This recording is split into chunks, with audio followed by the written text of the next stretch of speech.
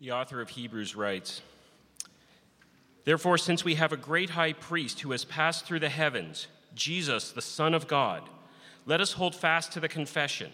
For we do not have a high priest who is unable to sympathize with our weaknesses, but one who has been tested in every way as we are, yet without sin. Therefore, let us approach the throne of grace with boldness, that we may receive mercy and find grace to help us at the proper time.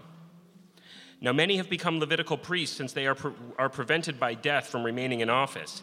But because he remains forever, he holds his priesthood permanently. Therefore, he is always able to save those who come to God through him, since he always lives to intercede for them. For this is the kind of high priest we need: holy, innocent, undefiled, separated from sinners, and exalted above the heavens." Leading us in worship this morning. You know, we started off this service by reading from the scriptures that says there's nowhere that we can go where God isn't. And what a joy just to sit there for a moment and just to hear you sing that hymn, and now just to feel the nearness of God's presence and the Spirit just bearing witness with ours that we are children of God. And what a joy to come together for worship. Let's pray this morning, shall we? Lord, thank you for this day, and thank you for your goodness towards us. And what a joy it is to come together to worship, to be able to lift our voices together in song to you, our great God and our great Savior. Thank you, Lord, for the riches of your grace. Thank you for the nearness of your Spirit. And thank you that for this time of worship. And now as we come and just look into your word, we pray your Spirit to continue to be at work in and through our lives. Help us as we come to your word. Lead us into all truth. Help us see Jesus. And may we be transformed through the renewing of our minds. We give you thanks. We give you praise in Jesus' name. Amen. Amen. You may be seated. Good morning, everyone. If you're new, our guest today, my name is Russell, and I serve as the lead pastor here at Philippi Church. It is my privilege to bring God's word to you this morning. Thanks, everyone, for leading us in worship, and it's always a joy just to be able to sing and worship the Lord together. Just let me encourage you, just to follow up from Jan, you know, I'd encourage you just to drop by the Christmas tree out in the atrium this morning and pick up one of those tags. You know, as we were looking at our events and things for Christmas, we really wanted to provide opportunities for us as a church to serve, to reach out, to look beyond ourselves. And this is one way which you can do that. There'll be other ways that we'll tell you about as we go through the Christmas season. But just before you leave today, pop by the atrium, pick up a tag, and get involved. If you want to take several tags, please feel free to do that. And if they're all gone this morning, we'll fill up the tree again for next Sunday. How's that? But drop by and do that. But you know what? As you shop for those gifts, pray.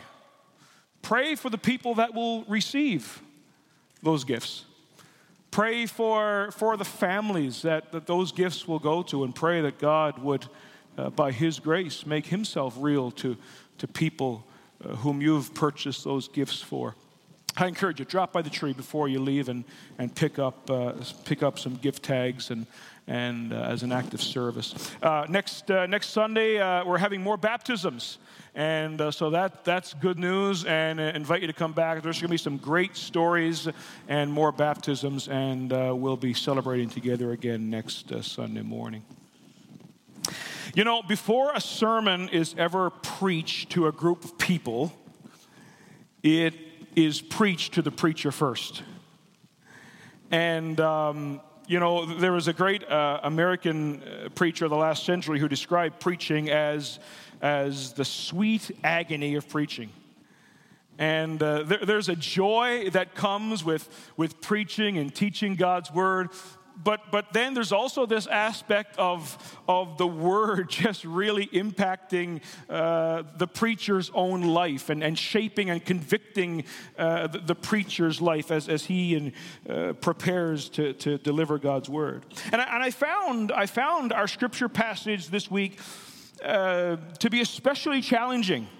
And we're continuing our sermon series through a letter in the Bible called Philippians. And our scripture passage contains one of the most famous lines in this letter. And if you know anything about Philippians, you know that there are many great lines in Philippians. We'll come to many of them. But many memorable lines that are part of our own, I suppose, Christian vocabulary come from the book of Philippians. But here is one of those most famous lines. For me to live is Christ, and to die is gain. A concise, memorable, forceful statement expressing the Apostle Paul's heartbeat. I will live and die for Christ. And so we're drawn into Paul's bold confession, his passionate pursuit. And as I read and reread the text, I found myself asking, Russell, what is at the center of your life? What am I living for? And every one of us must answer this question. And so as we begin, think about this. How would you fill in the blank? Living is, think about that. How would you fill in the blank? And as I was drawn into this passage early this week, just rereading the text, I was drawn into asking myself that question. Russell, fill in the blank. Living is. And so we turn to Philippians chapter 1, and we're going to pick up our text in verse number 19, and we will read into chapter 2, verse 4 of chapter 2. Philippians chapter 1, we'll pick up at verse number 19, and in fact, right at the end of verse 18, Paul says, yes, and I will rejoice, for I know that through your prayers and the help of the Spirit of Jesus Christ, this will turn out for my deliverance. As it is my eager expectation and hope that I will not be at all ashamed, but that with full courage, now as always, Christ will be honored in my body, whether by life or by death. For to me, to live is Christ, and to die is gain. If I am to live in the flesh, that means fruitful labor for me. Yet which I shall choose, I cannot tell. I'm hard pressed between the two. My desire is to depart and to be with Christ, for that is far better. But to remain in the flesh is more necessary on your account. Convinced of this, I know that I will remain and continue with you all for your progress and joy in the faith, so that in me you may have ample cause to glory in Christ Jesus because of my coming to you again. Only let your manner of life be worthy of the gospel of Christ, so that whether I come and see you or am absent, I may hear of you that you are standing firm in one spirit, with one mind, striving side by side for the faith of the gospel, and not frightened in anything by your opponents.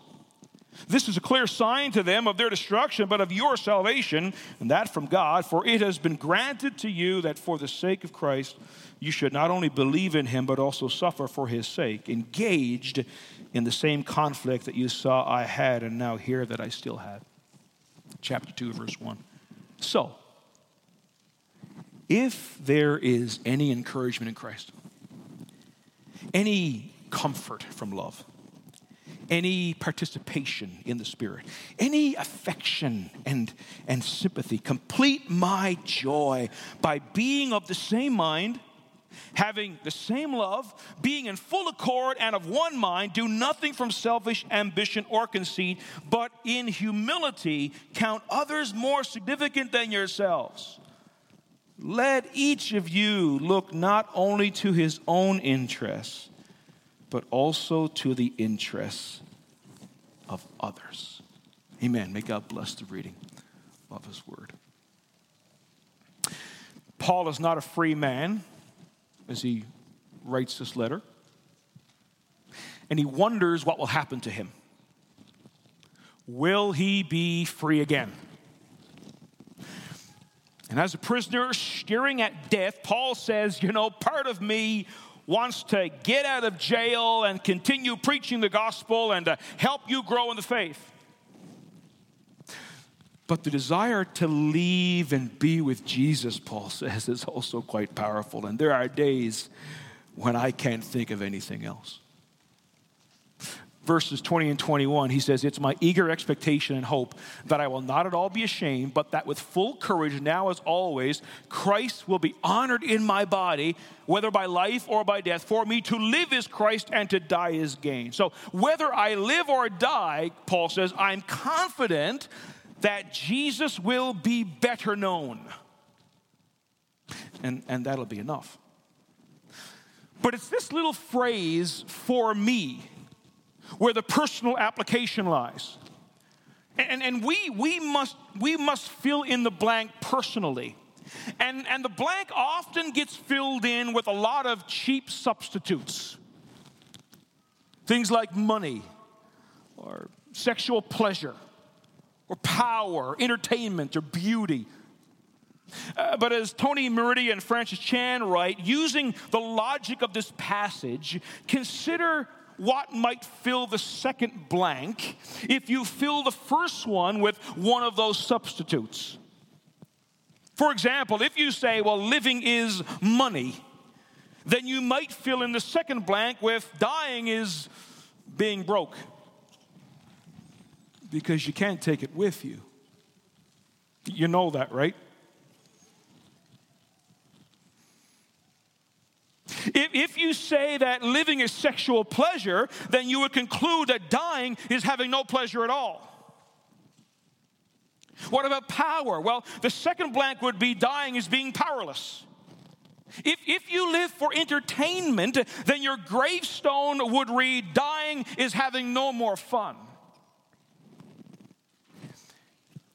In this short life, what will you live for? And all of the things I just mentioned are gifts of God to be managed, but they're not aims in life. And so Paul would say to us, spend your life on something that will matter 1,000,000 years from now. If you say living is Christ, then you can joyfully say dying is gain. Dying is better. Living for Christ not only takes the sting out of death, but also makes death gloriously attractive. You see, only living for Jesus does that. As I was thinking about Paul, I was reminded of Reverend Hyun Soo Lim, the Canadian pastor who I'm sure we all followed, who spent 2.5 years in a North Korean prison. I was pleased to be at his church just last year, Light Presbyterian Church in Mississauga, for a conference, and he in his time in North Korean prison, he talks about daily digging 3-foot holes through frozen mud, breaking apart frozen coal in a storage facility. His spring and summer were spent outside, toiling 8 hours a day in the scorching sun. He said he ate over 2,700 meals in isolation. He lost almost a third of his body weight in 2 months. And in 2017, by God's grace, he returned to his Mississauga congregation. And what did he say? He said, "I did not have a day of gloom." And as I thought about that, I was drawn again to Paul, who said, "Yeah, I will rejoice." Lorna Duick, who was writing for the Globe and Mail, wrote an article about this experience, and she writes of how Pastor Lim turned moments of despair into trust in God. And she said, "Then the reality of how a pastor walks with God when he's going through hell was revealed. Reverend Lim stuck to prayer, Bible reading, scripture memorization, thankfulness, singing to God, and repeated the practice over and over and over again. He sang to God for more than 8 hours each of the 130 Sundays he was imprisoned. And the mystery of what happens internally to a person living out that rhythm was undeniable." And I thought of that as I imagined Paul, a prisoner, wrestling with his future, confidently writing, "I will rejoice, for I know that through my life and even in my death, Jesus will be honored, Jesus will be made known, and friends, in that will be enough for me." So after reflecting upon his own imprisonment and future, Paul, he shifts his focus to his relationship with the Philippians and offers a very strong appeal. And really, this is the heart of the matter and the primary reason behind the writing of this letter. Verse 27, Paul says, "Let your manner of life be worthy of the gospel of Christ." Now that's a challenging admonition, isn't it? Paul issues a challenging reminder that we make a statement about the gospel with our lives. And this has individual but corporate application. So how we live in community, how we live as individuals, as a church, reflects on the gospel. It reflects on the person and work of Jesus. Damian Cox is a journalist, been a sports broadcaster for many years. He spent his life beating up on my Leafs, as he writes. And a couple of months ago, he tweeted this. He tweeted the following. He said, "This is life. Driving along Dundas Street West when it gets narrowed down to 2 lanes. And I go to change lanes, and a guy won't let me in." Ever have that happen? The funny part, as he goes on in his tweet, is the guy who wouldn't let me in had on the back of his truck a big logo that said, "Try Jesus." And he ends off his tweet by saying, "Okay, gotcha."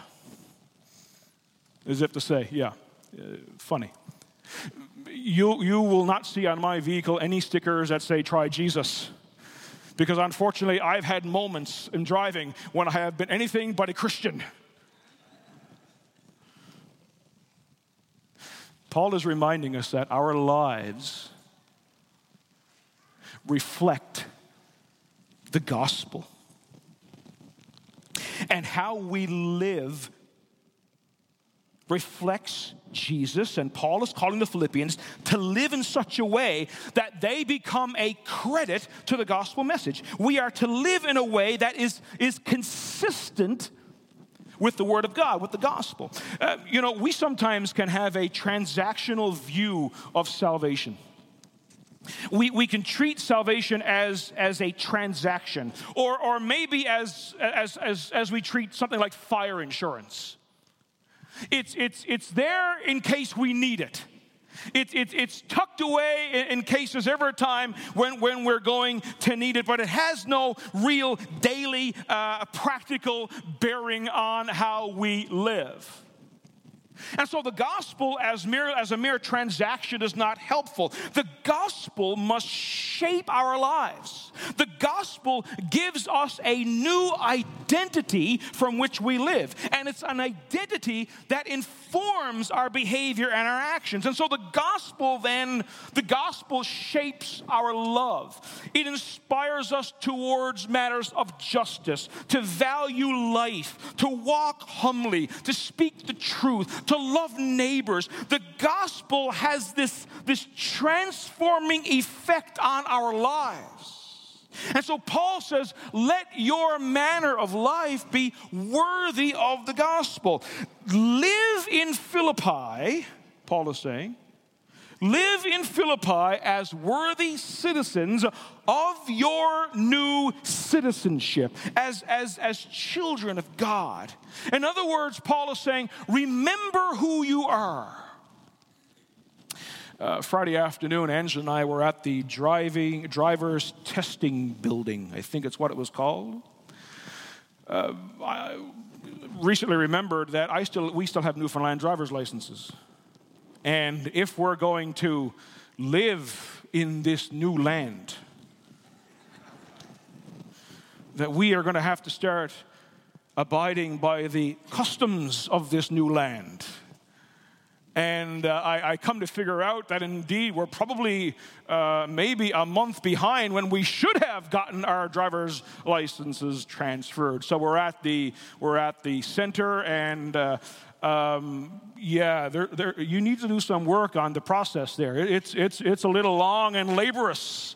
But anyway, it was testing our resolve to be a credit to the gospel, I can assure you.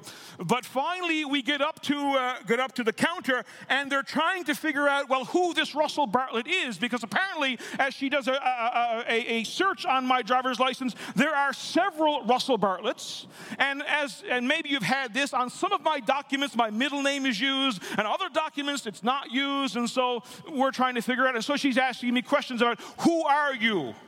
And have you had, how many tickets have you had? And all of this. And finally, she had to narrow me down by saying, well, did you live anywhere else? And way back in the early 1990s, I lived in Winnipeg, Manitoba for a couple of years. And sure enough, she said, what was the name of the street there? And I told her, she said, I found you.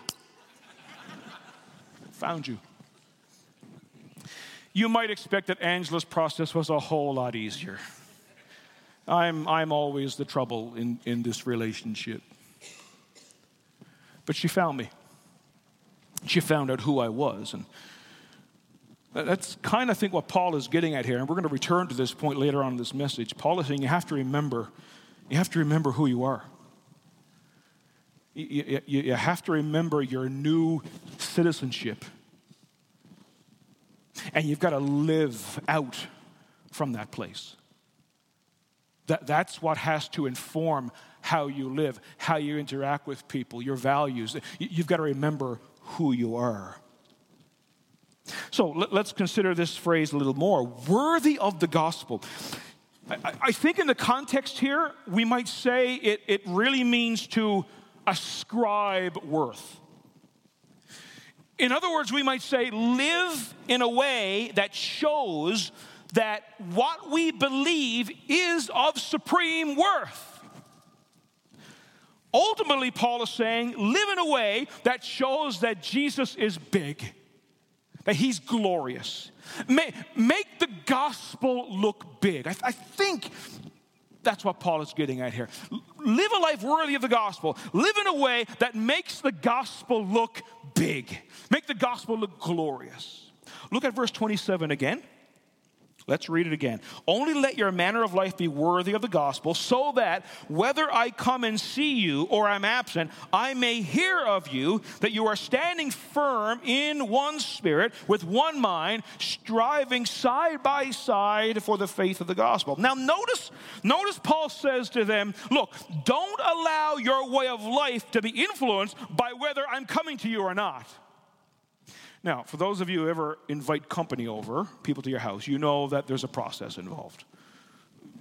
Because most times, most of us are not living in expectation of company coming, And when we invite people over, we want to tidy the place up, right?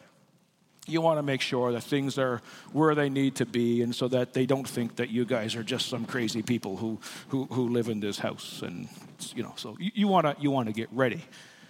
And Paul is saying, look, don't be influenced by the fact of whether I'm going to come or not.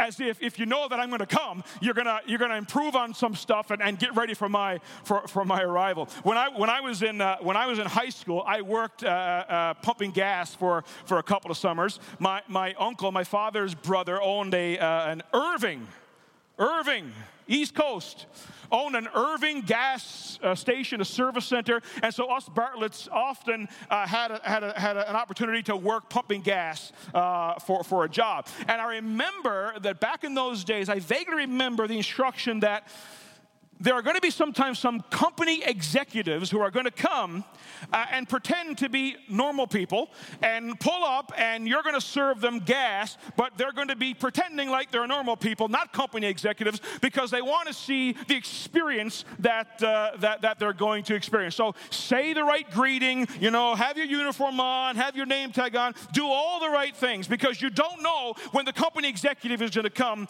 and have some gas. You get what Paul is saying. Whether I'm coming or not, don't let that influence how you live. You just go on making the gospel look big by how you live. And then Paul gets specific in how they make the gospel look big. In Philippi, verse 27, he gets specific and says, you'll make the gospel look big by standing firm together and by striving together for the gospel with courage. That's how you, as a community, Paul says, that's how you're going to make the gospel look big. Standing firm together and striving together. And so make Jesus glorious by being united in the gospel and for the gospel. Stand firm together, strive together. May the gospel be the unifying force. Now that's relevant. That's relevant to us. And then as we move into chapter 2, then Paul suggests ways the Philippian church can cultivate this unity in and for the gospel. And so we can conclude that making the gospel big in Philippi is grounded in attitudes and actions within the church. That's where Paul is going with this. Making the gospel big in Philippi is grounded in attitudes and actions that exist within the church. And so as you look at chapter 2, it opens with a series of if statements in verse number 1. Right? Look at it there. So if there is encouragement in Christ, any comfort from love, fellowship in the Spirit, affection and mercy. Now, I want you to note 3 things about these if statements. First of all, I think they're framed in this way for rhetorical effect. And so if might also mean since. They might be since or because statements. And so if still means it's about certainties, not possibilities. The second thing is that the focus is on Christ and what is theirs in Christ. And thirdly, take note of how the blessings of the gospel here come before Paul makes certain exhortations. So Paul says, if, or because you have been transformed by Christ, and if his love has made any difference in your life, if being in a community of the Spirit means anything to you, then do this for me. Do what? Verses 3 and 4. Do what? Unite in love and humility. Unite in love and humility. And I think it's critical for us to recognize that doing flows out of being with. and that Paul first draws us into the blessings of being with Christ, the blessings of the gospel, and from that we're called to action. It's like Paul is encouraging the Philippians to recall God's supernatural work in their lives. And by recalling that would move them to do what was necessary to ensure their unity and support.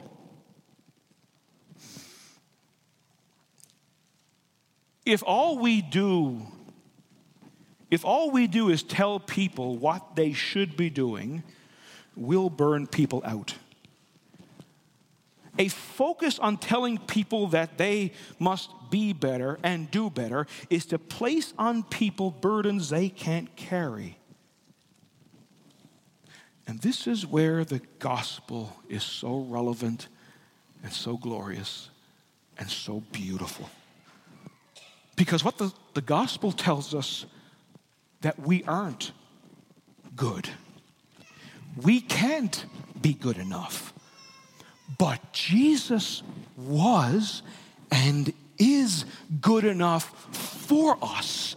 And by being united to Jesus by faith, we are now empowered to live in a way that makes the gospel big. That's the glory of the gospel. And it's obvious from Paul's letter that living for Christ has ethical implications. There's no doubt that the gospel does have ethical implications. But Paul knows that the Philippians can only live for Christ by first being with Christ, by inhaling deep gospel truths. So the Philippians need to be drawn into the blessings of the gospel, and so do we. And what amazing blessings we have, and they bear repeating. Paul says if you've had encouragement from Christ, to know the blessing of knowing Christ and being found in Him. Because of the comfort from God's love. You know, the love of Christ comforts us. He's ours. We are His. The fellowship in the Spirit. The Spirit unites us as brothers and sisters, but the Spirit also helps us in our weakness. And if we've experienced God's affection and mercy, you know, we share in a common experience of being the objects of God's compassion. And so Paul is saying, live with this in view. And we can only live worthy of the gospel. We can only make the gospel big by continually leaning into who we are in Christ. Continually preaching to ourselves the benefits of the gospel and then living from the overflow of a life planted deep within the rich soil of gospel truths. And as I was reading and meditating on these words, I just felt the Spirit prompting me, that reminding me that living with and for Christ is ultimately a matter of my affection. You know, what has captured my heart? And I think that's what Paul is driving at here in verse number 1. I mean, as you read that, it's clear that Paul is just, he's stirring the affections of these people. He's stirring their affections by pointing them to the things that they have experienced supernaturally through faith in Jesus. The encouragement in Christ and the love of Christ and the fellowship in the Spirit. He's appealing to their affections. James Smith wrote a great book titled, "You Are What You Love." And in that book, he suggests that the fundamental discipleship question is not, what do you know, but what do you want? And that our wants and our longings and our desires are at the core of our identity. Our wants and desires are really the wellspring from which our actions and our behavior flows. And so we might say, you can't think your way to holiness. Spiritual growth does not happen by mere information transfer or by simply being told what to do.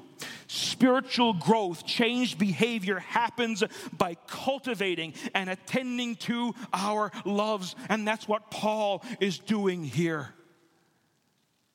He's saying, oh, dear friends, because you've been encouraged by Christ, and because you've experienced the love of Christ, and because you've been brought together in fellowship in the Spirit with other brothers and sisters, and because you've experienced God's mercy and His comfort, do this for me.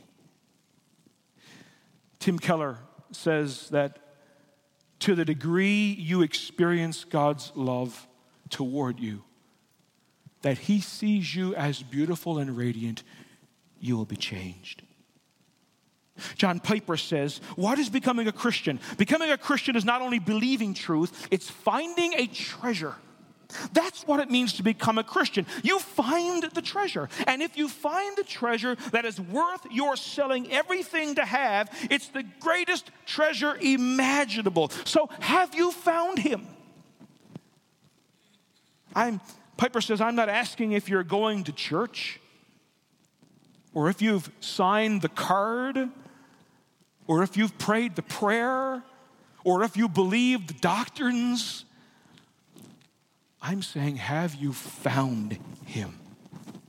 Are you explosively ready to let it all go to have Jesus? Or is He just marginal? To be converted is to find Christ as a treasure. And I think Keller and Piper and James Smith and the Apostle Paul are all suggesting that the essence of being a Christian isn't in trying harder, but in enjoying more. Not that we can't change without trying, but it's enjoyment that empowers effort. It's our pleasure in God, a deepening experience of God's love that empowers a life that makes the gospel big. Friends, the baseline of living a Christian life is this: my chains fell off. I've been set free. That's the baseline. And from there, from that place, I live from that place of unspeakable joy, freedom from guilt, and from that place, new life springs, obedience flows, joy rises, all from that baseline. So as chapter 2 opens and as we move to finish up today, Paul draws us into the blessings of the gospel. And from these blessings, then, he calls the Philippians to action in verses 3 and 4 and says, friends, do nothing from selfish ambition or conceit, but in humility count others more significant than yourselves. Let each of you look not only to his own interests, but also to the interests of others. That's where we'll pick up next time as we return here and come back. Friends, Paul is suggesting that making the gospel big in Philippi is grounded in attitudes and actions within the church. That's relevant to us. That making Jesus known, that making the gospel big here where we are in our space is tied to the attitudes and actions right here inside the church. And that living a life worthy of the gospel looks like dying with Christ to oneself and being raised to walk in newness of life with our brothers and sisters in Christ. I like what Matt Chandler says when he says it means living grace-filled lives that grant patience and mercy and gentleness for the spiritual journeys of others and a respect for the differences and quirks we all bring to the Lord's table. But friends, when different kinds of people walk together in unity and humility, when we stand together and when we strive together through good times and not so good times, when we do that, the gospel looks big. Jesus is known. Jesus is lifted up. Amen. Let's all stand this morning. We're going to be led in a great closing song that points us to Jesus, that causes us to remember that this is all about the glory of Christ. And as we sing this great song, let's give Jesus glory. And I would say to us in closing two things. Let's be drawn into a greater vision of who God is. I would encourage you to go back to chapter 2 and read that verse number 1 over this week. Be drawn into that. If you have experienced any encouragement from Christ, if you have experienced God's love, if you have experienced a fellowship that comes by being together in the Spirit, if you have experienced the mercy and affection of God, then do this. And so begin there this week. Over and over, remember the supernatural reality that you are brought into by grace. And see God.